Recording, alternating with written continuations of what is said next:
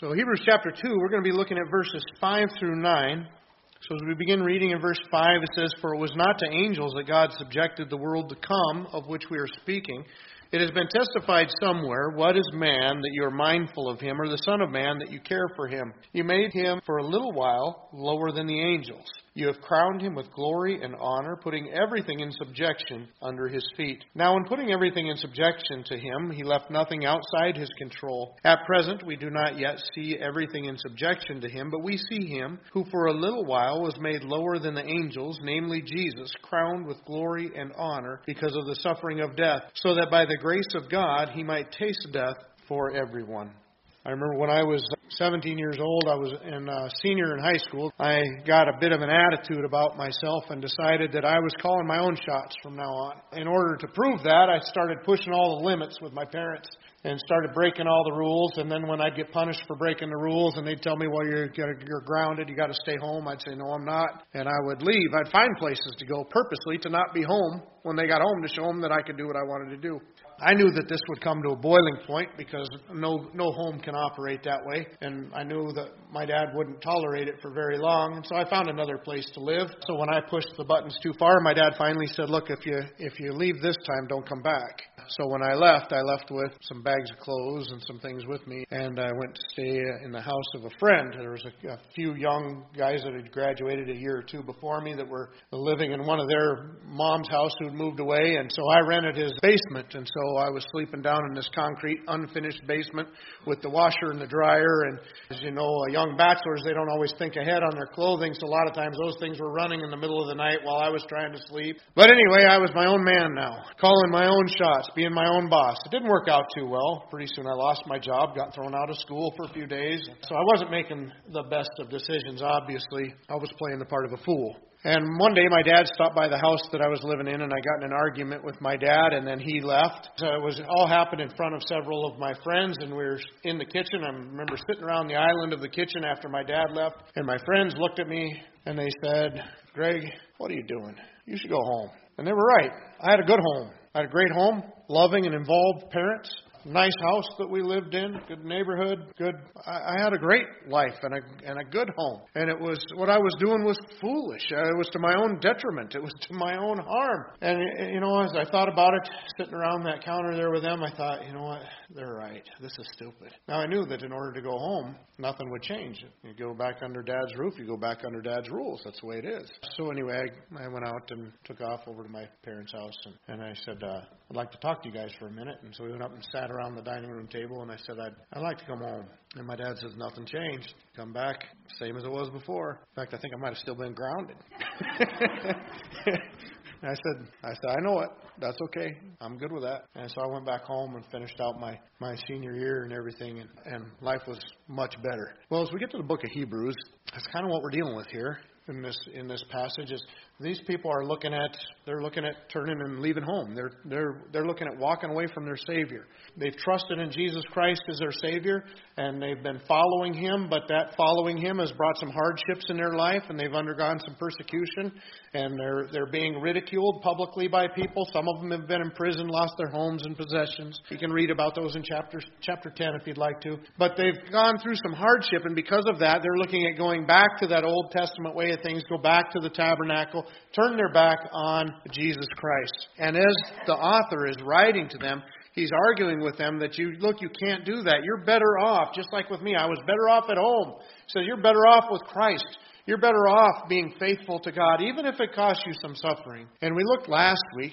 at the passage that told them that they really needed to anchor their life into the Word of God. They needed to trust this teaching that they got that started, spoken by the Lord, confirmed by the apostles that had heard Him, and testified by God Himself through miracles that they were able to accomplish. So you really need to lock into that. You need to anchor into that and stay faithful to God. Well, notice right at the beginning of this verse, in verse 5, he's continuing that statement. He's continuing that line of reason. Because it starts with the word "for," which connects it to what came before it again. It says part of the reason for that is it was not to angels that God subjected the world to come, of which we are speaking. Now, to pick up in the middle like this, it might seem a little confusing. But if we remember back to what we've covered, basically what he said, is that we need to be faithful to Jesus Christ. In the gospel, we need to anchor ourselves into that Word of God because, and he's been comparing Christ to before in the Old Testament, we had the message that was spoken by prophets and mediated by angels. But Christ is so much superior to the prophets because he's not just a prophet of God, a servant of God, he's a son of God. And he's so much superior to the angels. And then he started giving reasons. To which of the angels did he ever say, "You're my son, today I've begotten you"? To which of the angels did he ever say, "Sit at my right hand till I make your enemies a footstool"? Now, he's given them a few verses of warning that we looked at last week, and then he's going back to it. He's going back to that comparison with the angels. And as he does, he brings up a passage from Psalms chapter 8. So he says, "For it was not to the angels that God subjected the world to come." That's his point. Look, angels, he didn't tell them, "You're my son." He didn't say, "Sit on this throne till I make your enemies a footstool for your feet." And now he's going to say, he didn't put them in charge. He didn't make angels the boss. He didn't put them in charge. And then what he's going to do is he's going to quote from Psalm 8, and he doesn't specifically point out where it is. He knows where it is.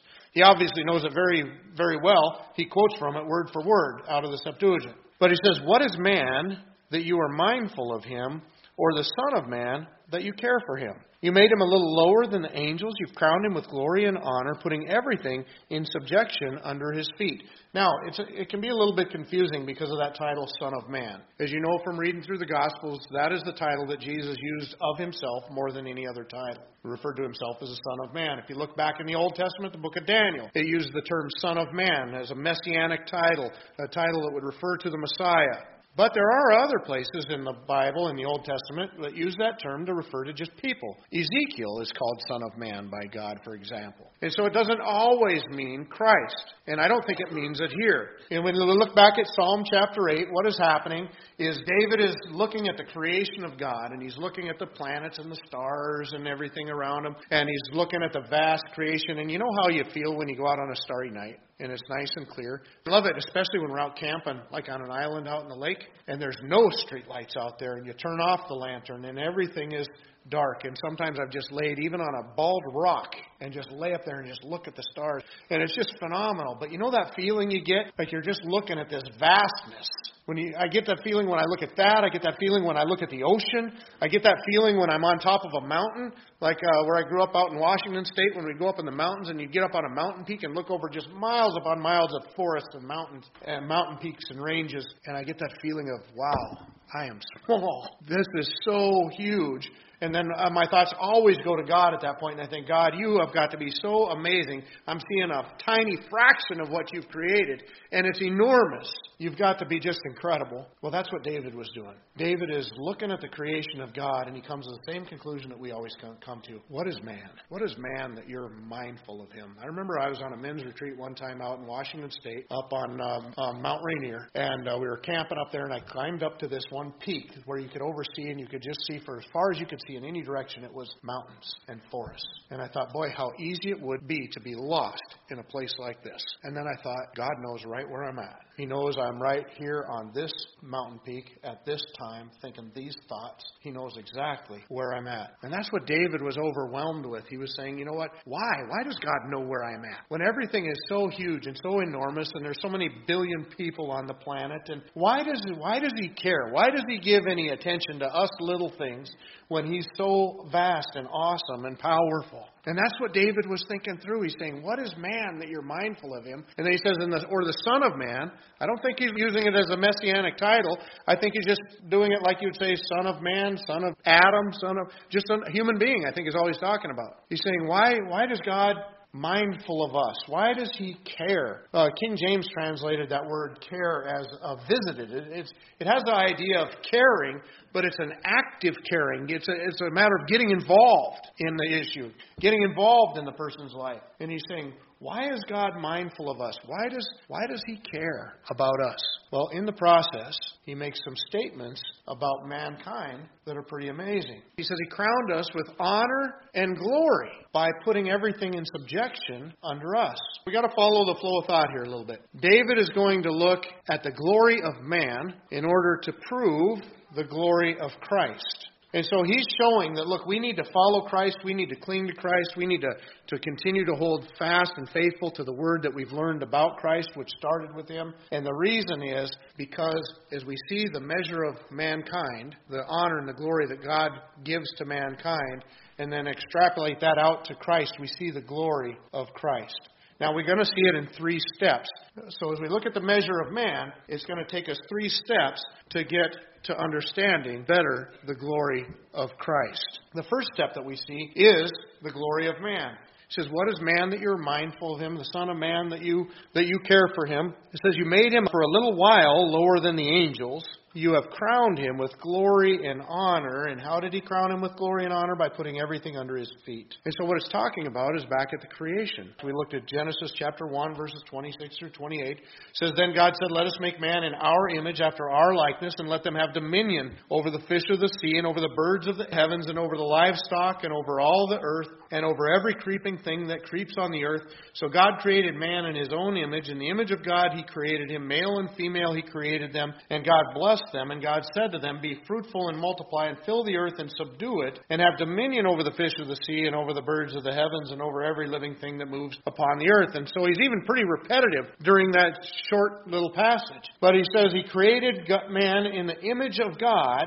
And then because man is created in the image of God, he put man in charge of everything that he created. We're in charge of the animals. We're in charge of the birds. We're in charge of the sea. We're in charge of the land. We're in charge of the plants. We're in charge of everything. We're in charge. That's why mankind, we make our laws on how many deer you can shoot in a season or how many fish you can catch in a day. We make laws that govern pollution and things like that because God has put us here and we are to manage His creation. We are to subdue it. So we're to take control of it. I think that means that we ought to be using the natural resources that are out there as well. I don't believe in they usually have a breakdown between what they call preservation and conservation. Preservation says that, we preserve everything just the way it is. In other words, stay out of the woods. Just leave the woods to be the woods.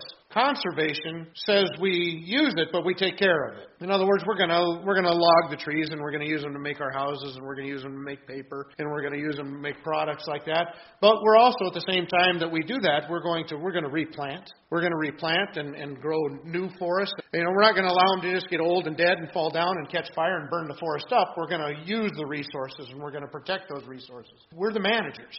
That's what we're doing. We're subduing. We're exercising dominion over those things. In our day, when we're looking at trying to understand mankind, we don't usually compare them to angels quite as much anymore. That's what he's doing in this passage. He's saying, look, he didn't put the angels in charge. He put mankind in charge. And then Jesus is the ultimate man. And in fact, he came to redeem mankind. And so he's in charge. And so that's where the authority belongs, not to the angels. In our day, we wrestle more with the idea of finding where man fits in the animal kingdom, right? I was just talking to our kids at Awana this last week, and we were talking about man being made in the image of God, and I said, don't let anybody tell you that man's an animal. I hate it when people refer to us as animals. We're not animals. Now, of course, we are mammals in that sense, that we breathe air, but we're not just an animal. There's a distinction between mankind and animals. Of course, there's some similarities. We live in the same environment, and we're created by the same Creator. So there's going to be some similarities. But think about the differences. For crying out loud, where do you see in the animal kingdom the concept of a school? I don't mean just a school of fish swimming around together, but I mean actually gathering the young people together in order to teach them these principles, in order to teach them. We learn each other's languages. Where in the animal kingdom do you see coming up with arts and poetry? Where do you see them decorating home? A bird's nest still looks like the same bird's nest that's been being built for thousands of years. Not the case in the human experience. But we learn languages. We invent things. We discover. We come up with electricity. We come up with indoor plumbing and heating sources. And you don't find any of that in the animal kingdom. I would say there are a few similarities. The differences are vast. And we're to be in charge. Why do we have this glory? Why do we have this honor? In the Bible, it makes a very simple statement. God gave it to us. He's the one that created us in His image, and He's the one that crowned us with the glory and the honor. So because of that, we are an authority on what happens to the animals and to the environment and to the plants and everything that is around us. We have been crowned with that honor and glory by being put in authority over the rest of God's creation. It's not only for for now. Because notice he says the world to come. It's not unto angels that he subjected the world to come. He's looking back into the past at the creation and mankind's position on this earth, but he's also looking forward to the world to come. Well, we'll get to that in a few more minutes. But angels, in contrary to that, are not the boss. They're not put in charge down here on this earth. They actually are servants. In fact, we saw in chapter 1, verse 14, that they are messengers. They're servants for those who would inherit salvations, not rulers. In 1 Corinthians chapter 6 and verse 3, it actually tells us, "Do you not know that we are to judge angels?" So I'm not really certain what all that's about. But the Bible tells us that at some point in the future, we are going to sit in judgment upon angels. And I don't know if that means that, the Bible indicates that there are angels that are sent to serve us. And so in other words, they're orchestrating things in our life, trying to be a benefit to us. Maybe we're going to decide what kind of job we think they did in our life when we get to see all the ways that they were involved. I don't know. But the point is, they're not the beings that God has destined to rule. They're the beings that God has destined to serve. Mankind, however, is destined to rule. He put us here and put us in charge of the entire planet that He put us on. But then, not only do we see the glory of man, we also see the fall of man, the fall of humankind. Because as we look at what happens, he acknowledges something. He says, right now, we don't see Him in control. And we got to recognize that that's kind of true, don't we? I mean, we definitely are still involved in the process. We're making those hunting and fishing regulations, environmental regulations, all those different kinds of things that we're involved in to try to manage the place that we live. But he says, as we see it right now, we don't see mankind really in control of everything. And we got to recognize that. We recognize that,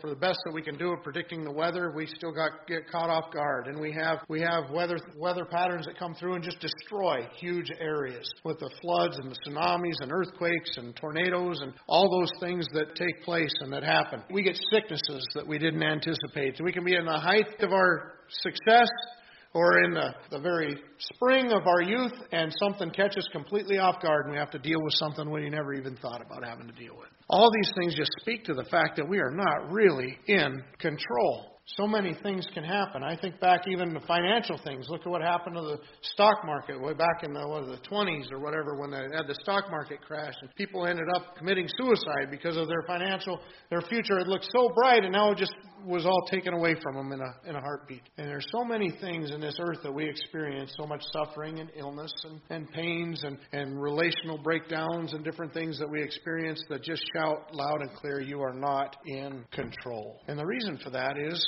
sin. I'm not even talking about specific sin. I'm not saying that there's a certain sin in your life that's caused a certain problem. Sometimes we do that. Sometimes our sin in our lives do lead to certain problems. You can definitely see the connection. But I'm talking about just sin in general. The fact that we live in a sinful world and that this world is underneath a curse. We learn a couple things from the fall of mankind, that there's two different elements that have come in to our being in control or our being the boss in this world. And one of the elements is Satan. Obviously, when we gave in to the temptation of Satan, when Adam and Eve gave in, and all of us have done it since, but when Adam and Eve gave in to the temptation of Satan, they relinquished some control to him. Because now what we see in the Bible is we see him talking about the world as not necessarily being under our dominion, but being under his dominion. It says in John chapter 12, verse 31, it says, now is the judgment of this world. Now will the ruler of this world be cast out. So Jesus is talking about Satan, and he refers to him as the ruler of this world. Also in John chapter 14 and verse 30, he says, I will no longer talk much with you,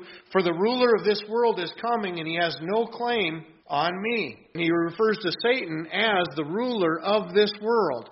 So somehow through that temptation and our falling into it, we gave Satan a foothold in this world. We gave him exercise of dominion in this world. In fact, in 1 John chapter 5 and verse 19, he'd say, if we know that we are from God and the whole world lies in the power of the evil one. We deal with this. We don't always see it with our physical eyes, but we deal with this in our lives from day to day. Ephesians chapter 6 would warn us.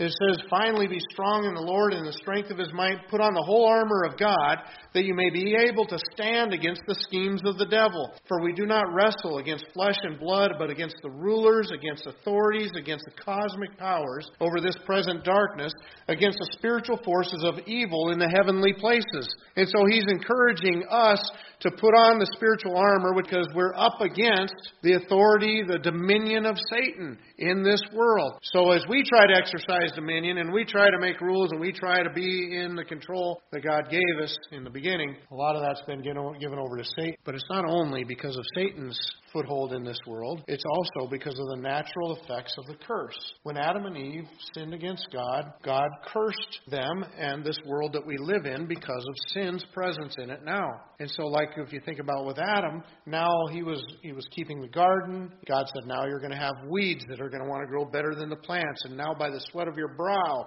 you're going to have to work. Now it's going to be a struggle. Now when you fly over big parts of our earth, there are things like deserts and wildernesses that you can't really grow much in. And that wasn't the case, I don't believe, in the beginning, because those weeds and the thorns and the thistles and those things would come as a part of the curse.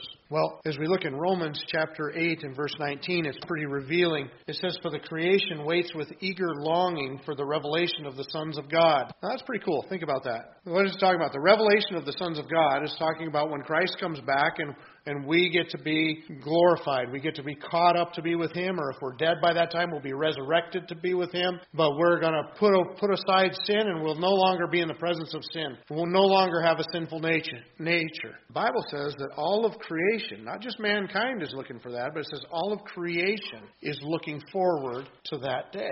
It goes on to say, for the creation was subjected to futility, not willingly, but because of Him who subjected it in hope, that the creation itself will be set free from its bondage to corruption and obtain the freedom of the glory of the children of God. For we know that the whole creation has been groaning together in the pains of childbirth until now. And not only the creation, but we ourselves, who have the first fruits of the Spirit, groan inwardly as we wait eagerly for the adoption as sons, the redemption of our bodies. So if you look through that passage, it's saying not just us are under the curse of sin, all of creation. In fact, it speaks of all of creation groaning. You know, whenever we have a tsunami that hits, or a hurricane that hits, or a tornado that hits, people often say, why? Why is this happening? Why would God let that happen? You know why? It's because creation is groaning. Creation is under the curse of sin, and it's groaning, and it's looking forward to the day of redemption when all this is over. It's not just humanity that's affected by it, it's the entirety of creation. And so that's why, just like God told Adam, your job's going to be hard now. I gave you dominion over the earth. You've been having a good time working in the Garden of Eden, keeping the garden. Let me introduce you to weeds, right? Has anybody ever had a garden that the plants would ever actually outgrow the weeds? I haven't seen one. Not that I'm big on gardening. That's why I'm not big on gardening. The whole creation is groaning because of the fall of man. Our exercising dominion, we're not in our rightful place. We're not the bosses that we're supposed to be in this creation, reminding us that all the time, subject to God, we're to be managing this creation under the authority of God. Point is that we're to manage God's creation under His authority. But we can't be that. It's a constant fight. It's a constant struggle. That's why we got doctors trying to treat illnesses and trying to find cures to diseases that we have.